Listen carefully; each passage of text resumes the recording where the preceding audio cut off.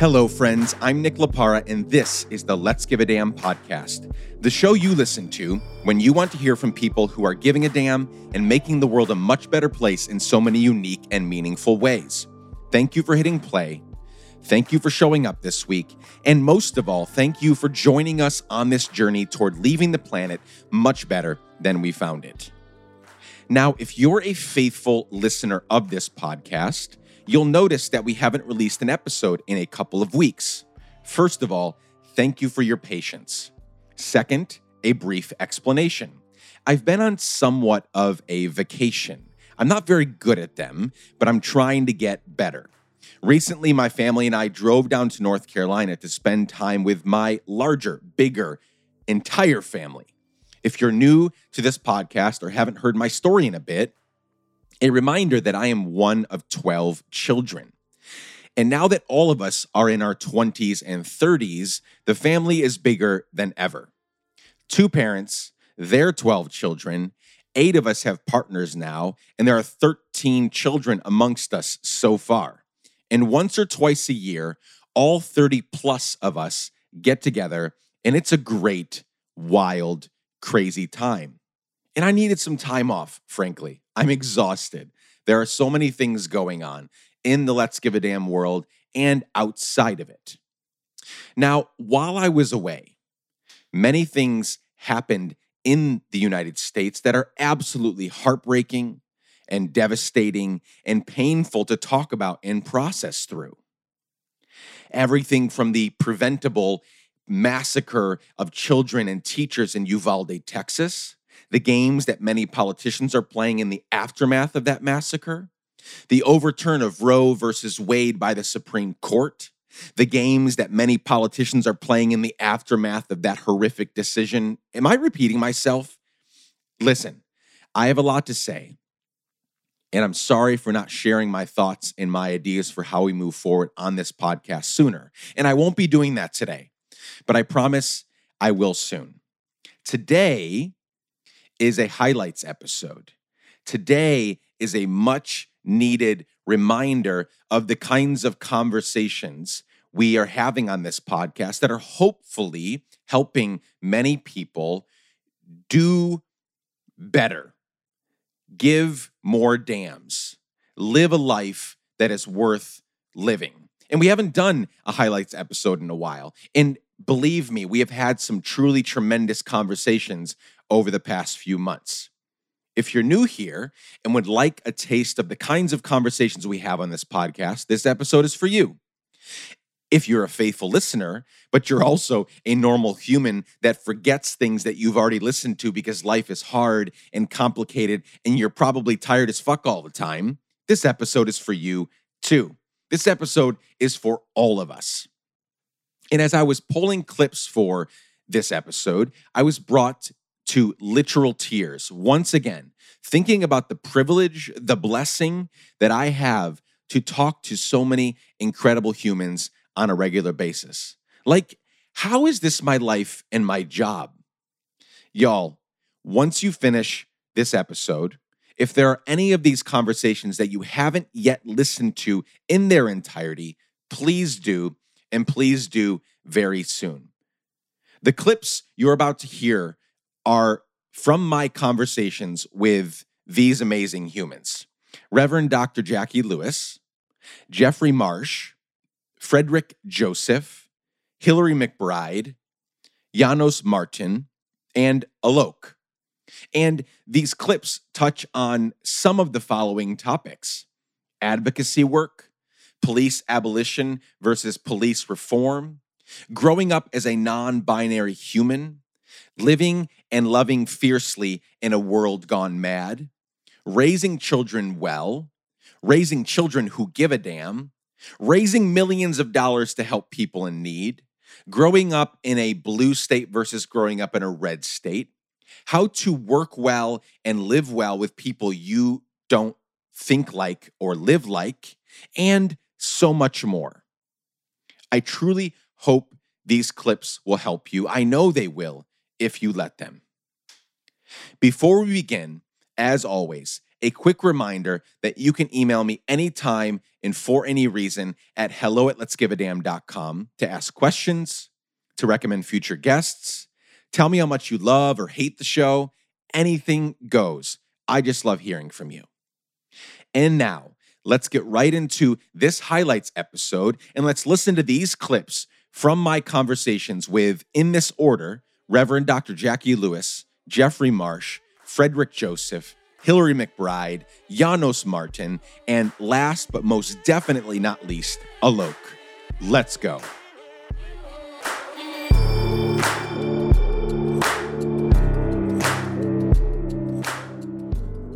But finally, I realized that I wasn't really even trying to get people to convert to God. I just want people to get to love. And the two paths that got me to love is what we just said. All the world's major religions have something in there about love your neighbor as yourself. Everything. The ones I can't pronounce, right? All of them. Love your neighbor as yourself. Do unto others as you'd have them do unto you. Don't withhold from someone that which you need. The Sikh tradition, it's not Sikh, everybody, it's Sikh, says don't break anyone else's heart. Oh my God, what? Don't break anyone else's heart. Okay, that's a good ethic right there. So that stream of love neighbor, love self, but also Ubuntu, which is this South African Zulu philosophy that I bumped into actually reading leadership books. The fifth principle, the fifth discipline was the first place I saw it. And then I dived into it and went to South Africa a few times. This idea that a human is a human through other humans. A human is a human through other humans. I am because you are. King would say we're inextricably connected one to the other, woven in a garment of humanity. What affects you affects me. Oh my God, that's everything. I'm like, oh, that's everything. I like to think that these South African people, because we're all African, preceded, these religions, since we're all African, from the cradle of civilization, thank you. But this philosophy of, who's going to make the fire? Okay, I'm going to go get the goat. Okay, who's got the kids? Right? A community of people all using their particular gifts to make sure the community flourishes. That's what this is. Mandela was able to love the humanity of his captors 28 years in jail. This is Desmond Tutu's philosophy. I'm not trying to be in jail and love the people, but this energy is human. And so those two things came together to make me think, what kind of love is this? This love is revolutionary. I did a conference for 15 years with my colleague and friend Valerie Cord and others called Revolutionary Love. It's revolutionary love. It's just love, but it's fierce love. And I'm looking in the dictionary. What does the word fierce mean? Yes, this is what it is. It's risk-taking, aggressive, assertive. I will jump in the water and grab you when you're drowning kind of love. I will stop you from crossing into the street because you're not paying attention, because you're on your phone. Like that kind of love. I will walk up flights and flights of stairs to feed old people kind of love. I will go to Memphis when I know my life has been threatened kind of love. Dr. King, I know I'm going to die, but I'm going to say I'm happy tonight. I'm not worried about anything. I'm not fearing any man because mine eyes have seen the glory of the coming of the Lord. Get back up and go across the bridge again, John Lewis kind of love. The kind of love that is the kind of love that Rabbi Jesus had for us. To feed the hungry people when they didn't have a credit card, to heal them when they didn't have health care, right? To lay down our stuff to make a better world. This is fierce. And that's what's in the book. And it's 3 circles. Love you.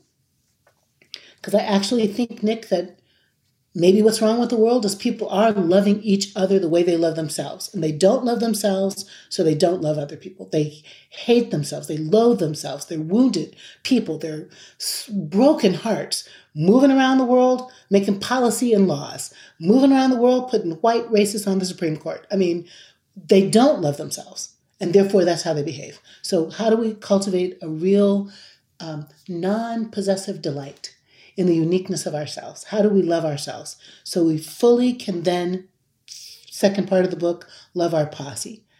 And then the third part of the book is love the world. And the steps along the way are telling the truth. You can't lie your way to love. Tell the truth to yourself, about yourself. Quit the BS. Lay down your burden. Some of us are, I'm just going to keep being the one that's wounded because it makes me feel good. You got to lighten up that shit. Let some of that shit go. Don't stop sweating the small stuff and keep it moving. Speaking the truth in all of our relationships, showing wild kindness toward each other, like rule-breaking kindness. The Muslim woman is standing in front of you in the grocery store and the kid's crying and the people are sitting her daggers. Why don't you talk to the kid? Why don't you dismantle that moment of hatred and pain? 9 steps to increase our tribe, to take risks, to be morally courageous, and to be fierce and unselfish in our love.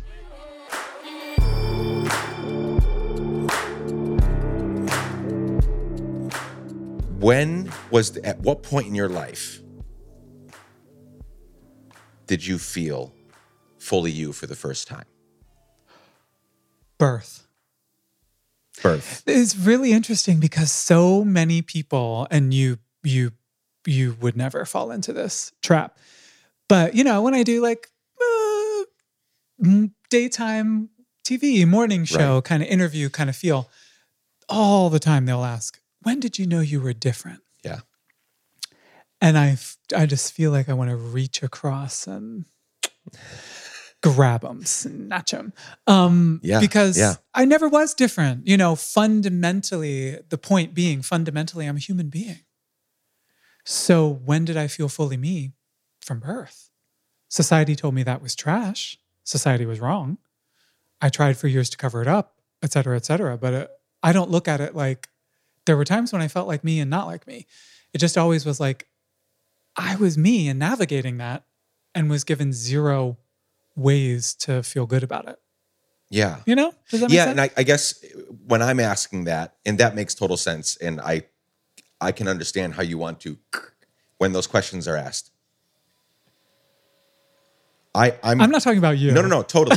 But I understand because I know you know where I'm coming from. I want to go. I guess what I'm asking is, and I'm asking more for people listening because I think there is this idea that you can't, while you're being abused or while you're being told that you're not who you really are, that you don't feel truly you. And you're saying, no, even in the midst of the verbal slaps in the face about who I am, the people that should be supporting who you are, not supporting who you are, you still felt I'm me. I can't change that. Not going to change that. I'm super happy with who I am, regardless of, because a lot of people don't think kids can. I think part of the reason these stupid bills come up is because people are like, you're going to ruin the kids. Like they can't make that decision when they're young. But I just met, this wonderful human yesterday, Rochelle, and her 5-year-old gender fluid child who fully knows who they are. Yep. Why? Who told people, who was the first person, who was the first expert to say, kids can't feel that young. Wait till they're adults and they can make that decision. Like somewhere along the line, somebody told a bunch of people and they told a bunch of people, and now it's common knowledge that kids, you can't let a kid decide who they are. And yet, straight people go around asking 5-year-olds, are you boyfriend and girlfriend? Isn't that wild? Right? I mean, we acknowledge that who people are is intrinsic from a very, very young age. I was very LGBTQ in kindergarten. I got in trouble because I would steal, for dress up, I would take all the dresses. I wouldn't put them on because I knew I wasn't supposed to, but I would steal them because I felt if I couldn't, nobody else could. And that was kindergarten. Yeah. It's complicated, right? So talking about it on a podcast and just coming out with one sentence to describe my childhood, like that's... So I did try for years to, I wouldn't say not be who I am. I tried to hide who I am, for sure, to be safe. Because I needed to. Yeah. And I just, throughout my childhood, had the overwhelming feeling that to be totally frank and honest, I thought, was I born on Mars? am I like the only, this makes no sense. But that is very different than, what am I? You know? Yeah. Which is the narrative people want to hear about growing up LGBTQ.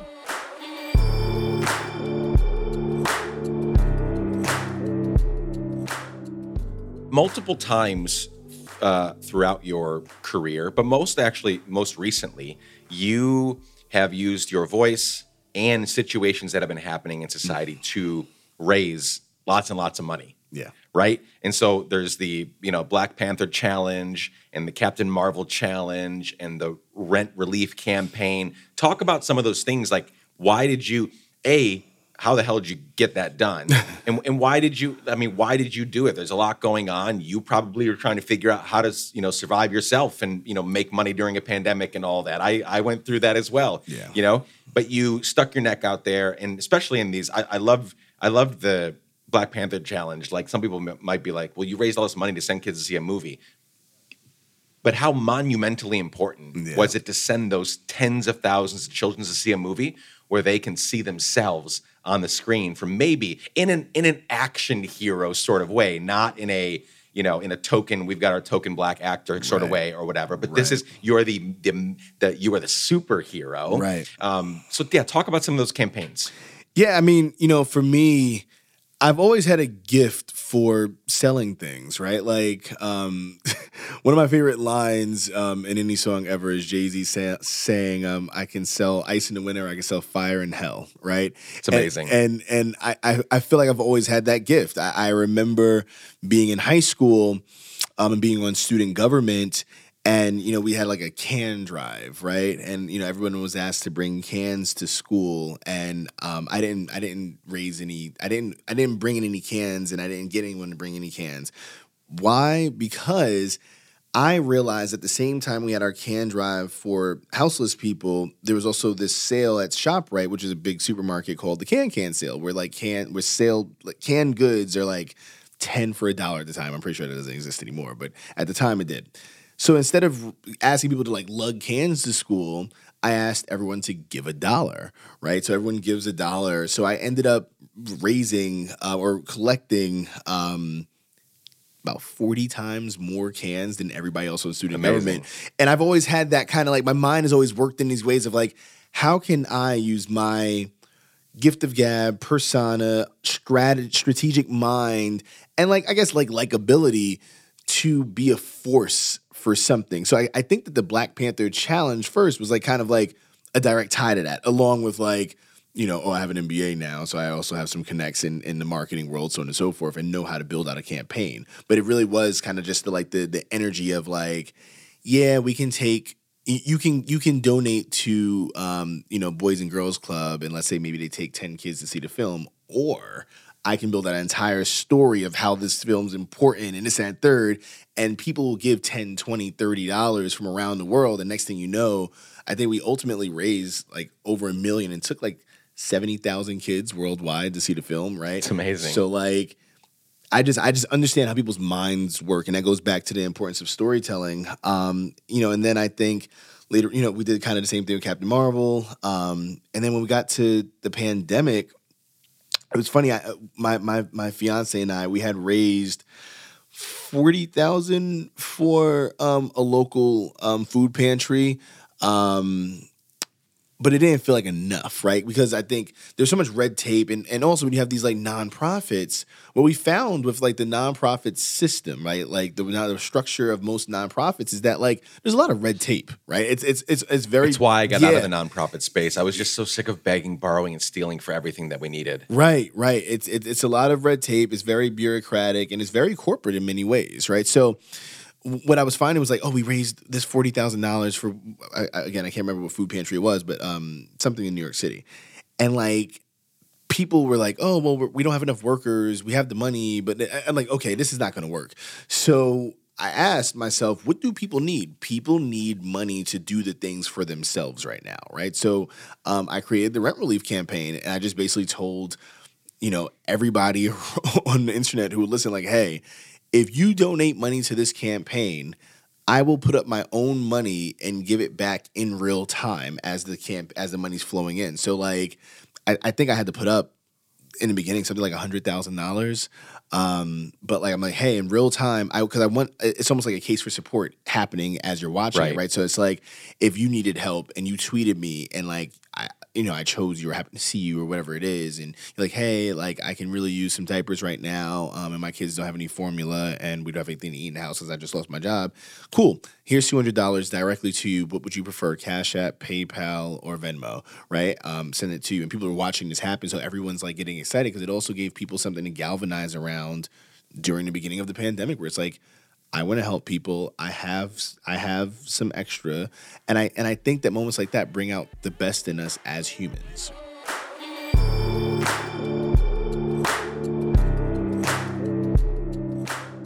And I don't want my kids to I want my kids to know that they're growing up in a both and world, right? Not an either or. You're like you're either all bad or all good. Right. That's just not how life is. When I look at myself, when I look at people out there on the left and on the right, people trying to, do the right thing, people trying to impact the world well, and then people that seemingly aren't living that way. Like I'm constantly having to remind myself, Nick, and I'm so bad at it, but like take a step back and realize that person is not just what you're seeing right now. So stop with these blanket judgments over who this person is entirely. That's not who they are. There are a whole bunch of things, not just that one thing, right? And that's I want my kids to know that. And so I almost am glad, right, that I'm not right. Maybe should I be glad that I'm not doing it perfectly? Because I wouldn't want them to get this, like humans aren't perfect. Right. Well, can I talk about theory for a second here? Please. Would this be okay to jump into kind of the academic? Yes. It is so tempting, I think, particularly when it comes to parenting, but in any position where we have some of this baggage about having to earn good enough and being perfect, there is the illusion that somehow if we do it right, that will be better. And yet what we see in the attachment literature about forming secure bonds is that doing it perfectly, one, doesn't exist, and two, creates a wound of its own, because then you never teach whoever you're with how to make a repair. So if you do the very best that you can do to be perfect, but your kids aren't perfect, they will never have had someone model for them how to clean up their own mess. We actually need, because we're all in process and we all come with wounds and we hurt each other, and all of the things that are inherent and part of connection, relationship, we need to teach our children and those around us and those we're stewarding and pastoring and, working with in therapy, to include myself in there. We need to teach them that we make mistakes too. And here's what we do when we make that mistake. So actually what the attachment literature says is it better that you don't yell at your kids? Yeah, because there's some other strategies. Or like, is it better that you don't walk out of the room? Yeah, because there's some other strategies we can use. But what's most important is actually, if you do that you come back to them and go, that was so not okay that I did that. Yes. Because you're giving them the model of, one, their experience is kind of worth honoring, and their hurt is valid and real, and that they are in the presence of an adult who's taking responsibility. And you're essentially downloading into their nervous system the map for how they will repair when they hurt somebody else. And so we actually know that you need repair to create secure attachment. This is again, the hurt and the healing going side by side. If in relationships, you ignore the hurt and you don't repair, or you try to be perfect all the time, which is its own kind of dysfunction in a way, that you actually miss creating the thickening that creates actual safety. It's somehow in the hurt and then the repair of the hurt that the true safety starts to exist. True conditions of health start to exist. That's really beautiful. Yeah, exactly. That was, I needed to like audibly sigh there because God, we need like 30 hours to get through all of this. One last thing I'll say on this whole kid thing, this whole parenting thing before we move on to the book. I'm really glad to hear you say all of that. Because one of the saving graces of my life, which is in constant flux, and I'm constantly growing and even more constantly failing, is that somehow in all the hurt that my dad and my parents gave me growing up, and me sort of fumbling through processing and healing and growing over the last 20 years, since I've been a teenager, is that I've never, again, this is a grace from the universe that I've never had a problem asking for forgiveness and admitting when I'm wrong. Wow. So thankfully, with all the fucking up I've done in my marriage and with my kids, I have always, as immediately as I can, I've tried to get back down there, with the kids, down on my knees and just be like, oh, I'm so sorry I did that. That is not right. Oh, what a gift to them. You're affirming for me right now from an academic and a very empathetic standpoint from your end, that's helpful. And that might help. It's reassuring me that my kids are probably going to be okay because they're seeing a whole bunch of stuff in our home. But at the end of the day, they have two parents that have, at this point, thousands of times in their life, in their short lives so far, have said, I'm sorry. That was wrong. Oof. That was wrong. There's no excuse for that. That means that they have the map of how good it feels to have that happen. And they actually have the language and the behavioral programming to do it themselves, which is like, I don't know if you can give them a better gift. And I'll say, like, this reminds me, because I'm hearing so many parallels in our stories in this way, of how good my mom is at that. Like my mom, I don't know anyone better. Maybe you are. Actually, you sound really skilled at it. But in my life, I don't know anyone better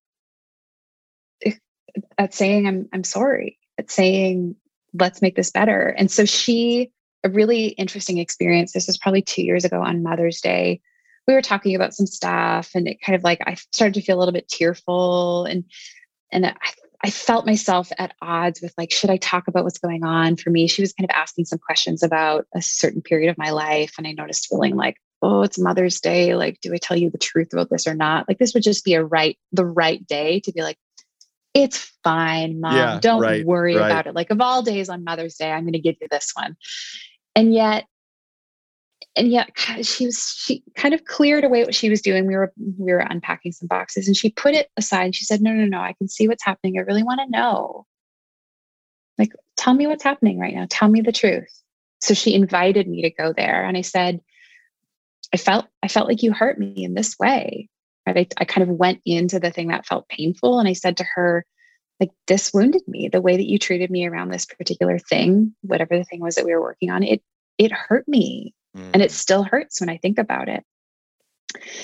And I said, oh, no, Mom, I'm that thing came up again. I'm sorry, it's Mother's Day. I shouldn't be going to this. And she grabbed my wrist and she stopped me and she said, you don't ever have to protect me from the discomfort that I feel about how I hurt you. That is mine to bear. If I feel guilt, if I feel sadness about how I hurt you, how good and right, you never deserve to be hurt. And so tell me where it hurts. Tell me where it hurts and don't protect me, because I can hold it and I can take it and I want to know. And then she proceeded to say, and where else does it hurt? What else is unfinished between us? What else do I need to know about how I've hurt you? And to not just be able to tolerate my sadness and my anger, but to ask for more, like that makes me feel safe. And I think that when I look back and do the analysis on it, it's the opposite of walking out of the room. It's like, I'll go there with you. And not only will I go there with you, I am rock fucking solid. And whatever is happening for you is not going to shake me, which is exactly what a child or anyone in an attachment relationship deserves to hear. And we get there through the repair.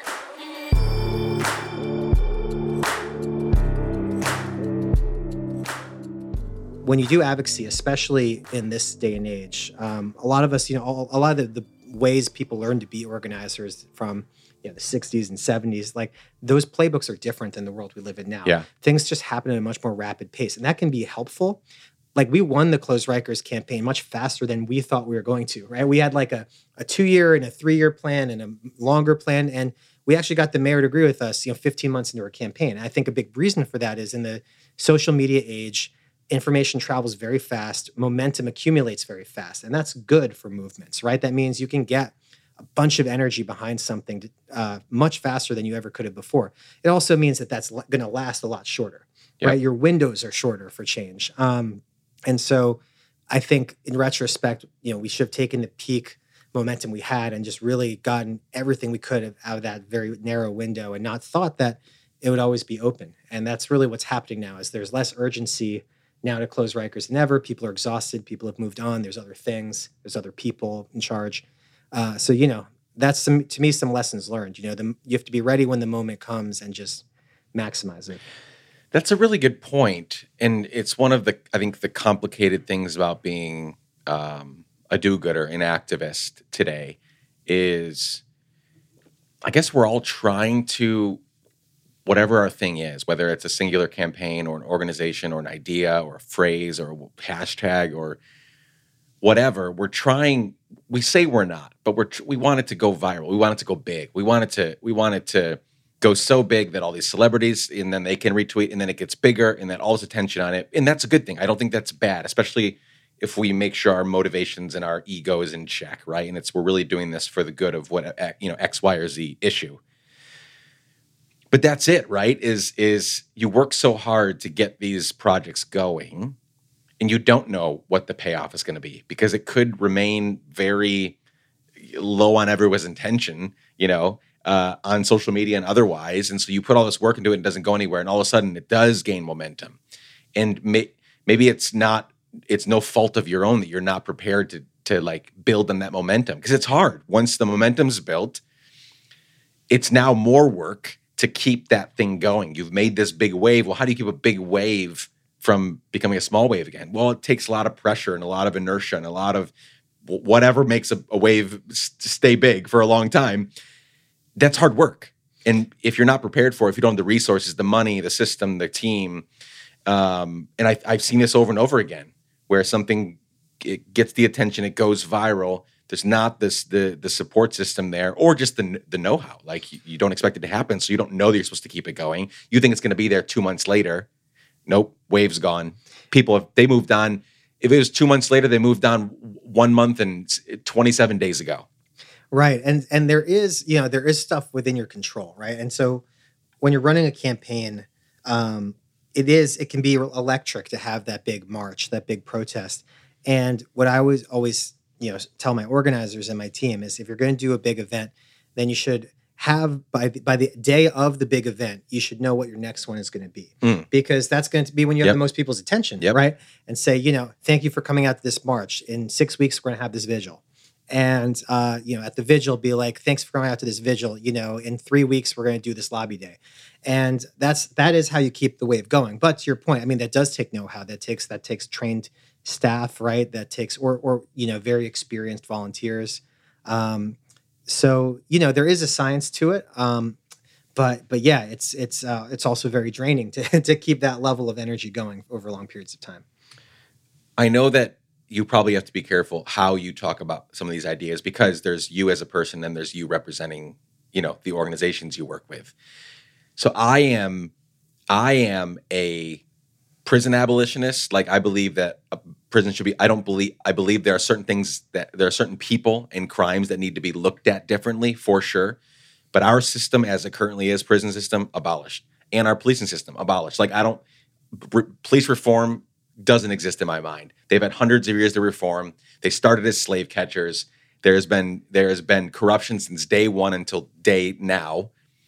So you can't fix it. In my mind, the wood of your house is so rotten. Like you have to just demolish it and start over. In my mind, how do you, with these issues that you're talking about, because we haven't talked about police abolition, but like you're talking about prison stuff, police, criminal legal system reform. And we addressed the police earlier. Like, how do you see these things as being able to be reformed? Do you think that they have to be demolished and built back up? Some of them built back up, some systems we don't need anymore. How do you think, like, in other words, like, as you're working toward this is your life's work right now. What are you working toward, you know? Yeah, no, it's a question that comes up a lot. And I think, the subject of abolitionism has been, particularly in the last few years, right, something that's gotten a lot more discussion and attention. And this, I think, sometimes unfortunate contrast made between from people who represent sort of both wings of it, between abolition and reform, right? Where people who are abolitionists look at certain reforms and say, well, those are too modest or selling out, and people who are in the sort of day-to-day process of changing laws and reforming, look and say, well, what is exactly the game plan for people who believe in abolition? And for me, like, I think two things. One,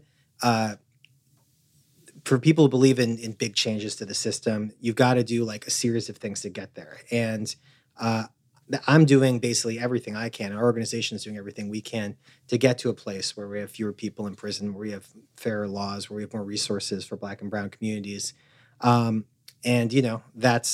that may not be enough for some people, but we are building as much power as we can to do those things, right? And I think ideology doesn't really matter if you don't have like a power analysis that comes with it, right?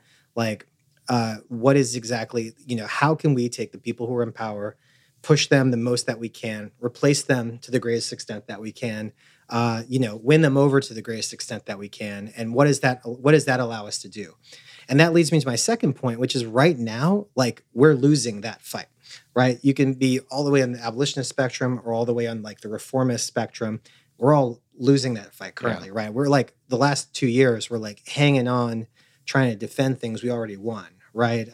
Here in New York, there was a fight about, people trying to get rid of the bail reform laws that we won a few years ago. And we succeeded in that we didn't prevent them from rolling back our old wins, right? So I think now more than ever is a time for, at least on the issue of criminal justice, for people who, find themselves anywhere on that spectrum to find common cause around, the things we all agree on, and try to protect the wins that we have and get new wins, and try to, reduce the number of people in jail, reduce the number of people in prison. I think for people who are coming up, as young people who were where I was 20 years ago, I think that's actually, a pretty important question. Like, what do you want to do with your career and your life to, and I think there's a space for everybody, a role for everyone to play.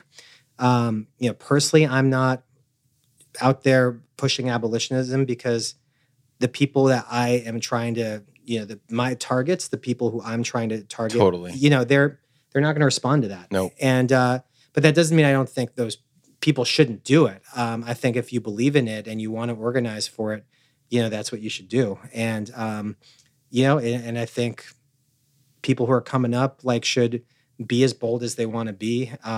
For me, like, being at a position as a director of an organization that works not just with Democrats, who are not great on this issue, obviously, right? That we spent this whole conversation talking about New York, which is run by Democrats. Yep. But we're Republicans as well. We're working with Republicans on this legislation we're trying to pass now to bring people home from federal prison, and even what some people consider modest reforms is about as far as they're willing to go. And so that's the world I have to operate in as a director of this criminal justice program.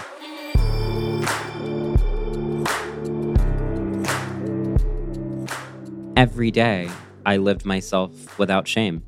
And that idea of shame was so foreign to me. Like, I was like, why would people shame me for being beautiful and free? Like, huh?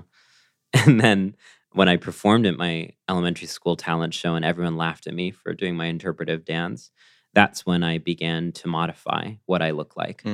I told my parents I wanted to wear more conventionally masculine clothes. I wanted to only wear black or gray or tone it down.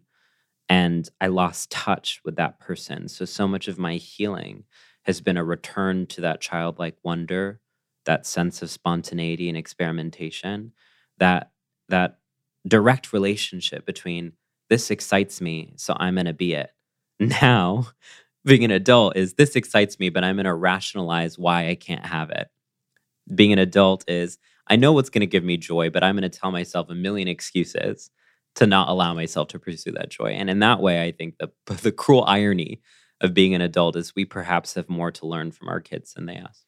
That's as a parent to 3 children, that's 1,000% correct. I don't want to romanticize New York City, but New York is more progressive, more, and I don't know when you were a child, I don't know if that was true because I didn't live here at the time.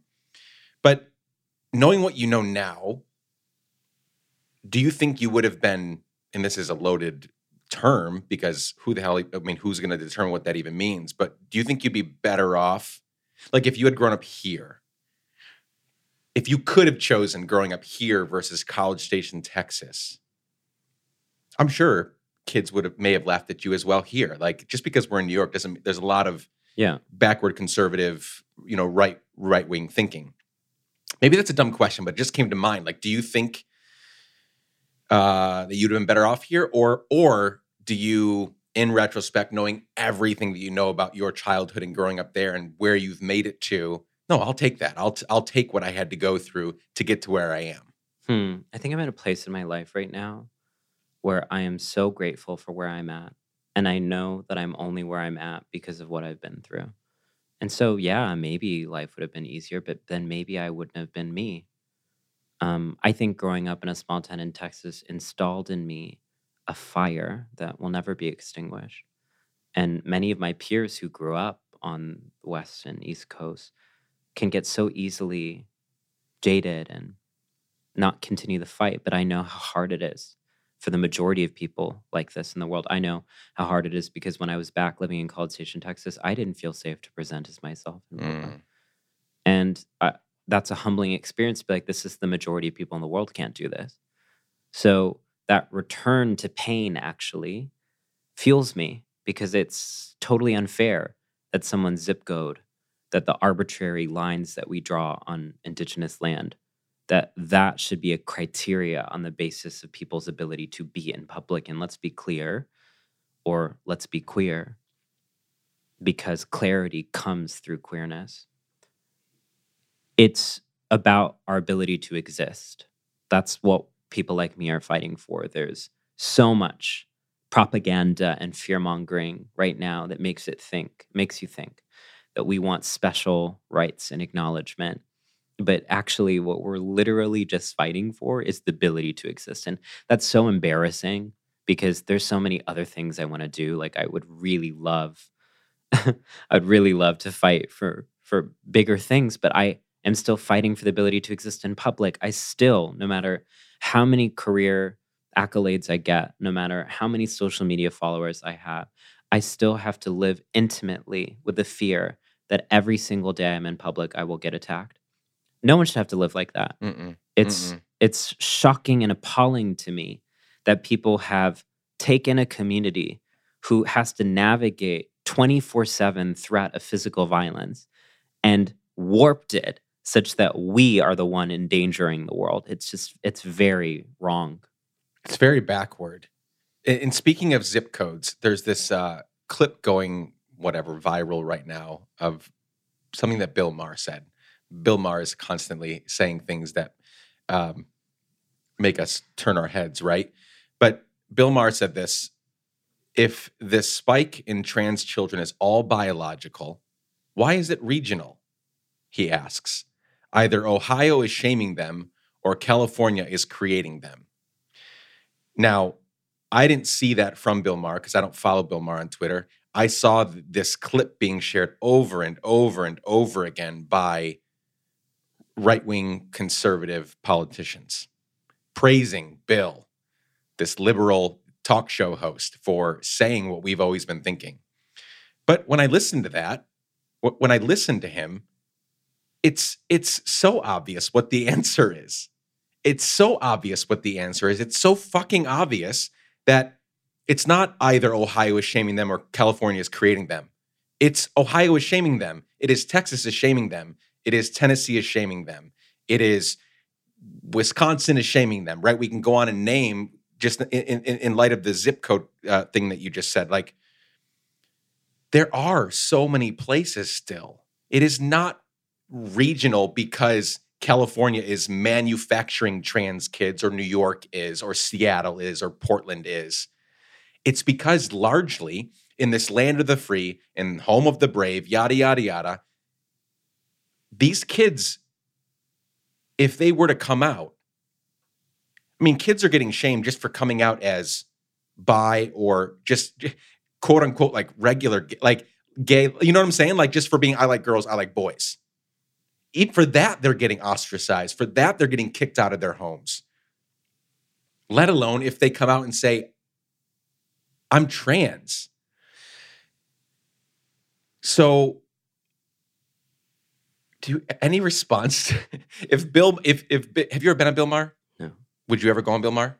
I don't know. I never say never, but that's a hard one. Yeah. Because during certain conversations, I really like Bill's, the way that he attacks an issue. And I actually sometimes am like, yes, go, say that to leftist so-and-so because they need to just come back a little bit. But this one, when I heard it, I literally yelled out loud. I was by myself walking and watching this video. And I was just like, are you kidding? This is not and I think Bill is smarter. Bill is smart enough to know the answer to that question, A, and B, the fact that liberals, leftists are not going to share that. Yeah, but what if this wasn't about intelligence and what if it was about trauma, right? It's obvious to you and me, but what if we were to do an exercise to say, how come it's not obvious to so many people? And to really seriously take that question. What leftists often say is it's because they're ignorant. And I think that's a cop-out. It's not working. It's never worked. It's not working for sure. I think it's actually about trauma. It is easier to demonize trans and non-binary people than it is to sit with the heartbreak of knowing that when you were a young person and you experienced a kind of freedom and fluidity, and then the people who loved you told you, no, shut up. You have to be a boy or a girl. And this is what it means to be a boy. And this is what it means to be a girl. And they police you into that so deeply that you become the police and you defend it. That's what an abusive culture does, is it recruits you into its own image. And so, once again, what if we were to see all of this incendiary rhetoric as an elaborate cry for help? These people don't know love. And I feel deeply sad for them that they're more upset about the existence of gender diversity than the existence of climate change. I feel deeply sad that manufactured make-believe issues, because we don't have make-believe genders, they have make-believe issues. It's true. That these make-believe issues take so much of their energy and time, when that energy and time could actually be going towards, I don't know, maintaining a garden, eating really nutritious food, hanging out with your friends. You mean to tell me that you're going to spend precious moments of your mortal existence on life hating other people? That says so much more about you than it does about the people that you're hating. You don't feel like your day is worth levity.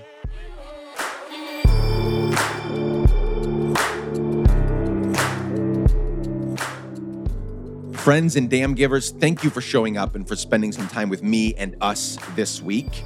To find links for everything mentioned in today's conversation and to keep up with all things Let's Give a Damn, visit letsgiveadamn.com. Please share this episode with a friend. Please leave us a 5-star rating and review on Apple Podcasts. And please show up next week. We have so many incredible conversations coming your way. Chad Snavely, Jess Collins, and the incredible team at Sound On Studios made this episode. The music is by our friend Propaganda. You can reach out anytime and for any reason at hello@letsgiveadamn.com. I love you all. Be safe. Keep giving a damn. Bye for now.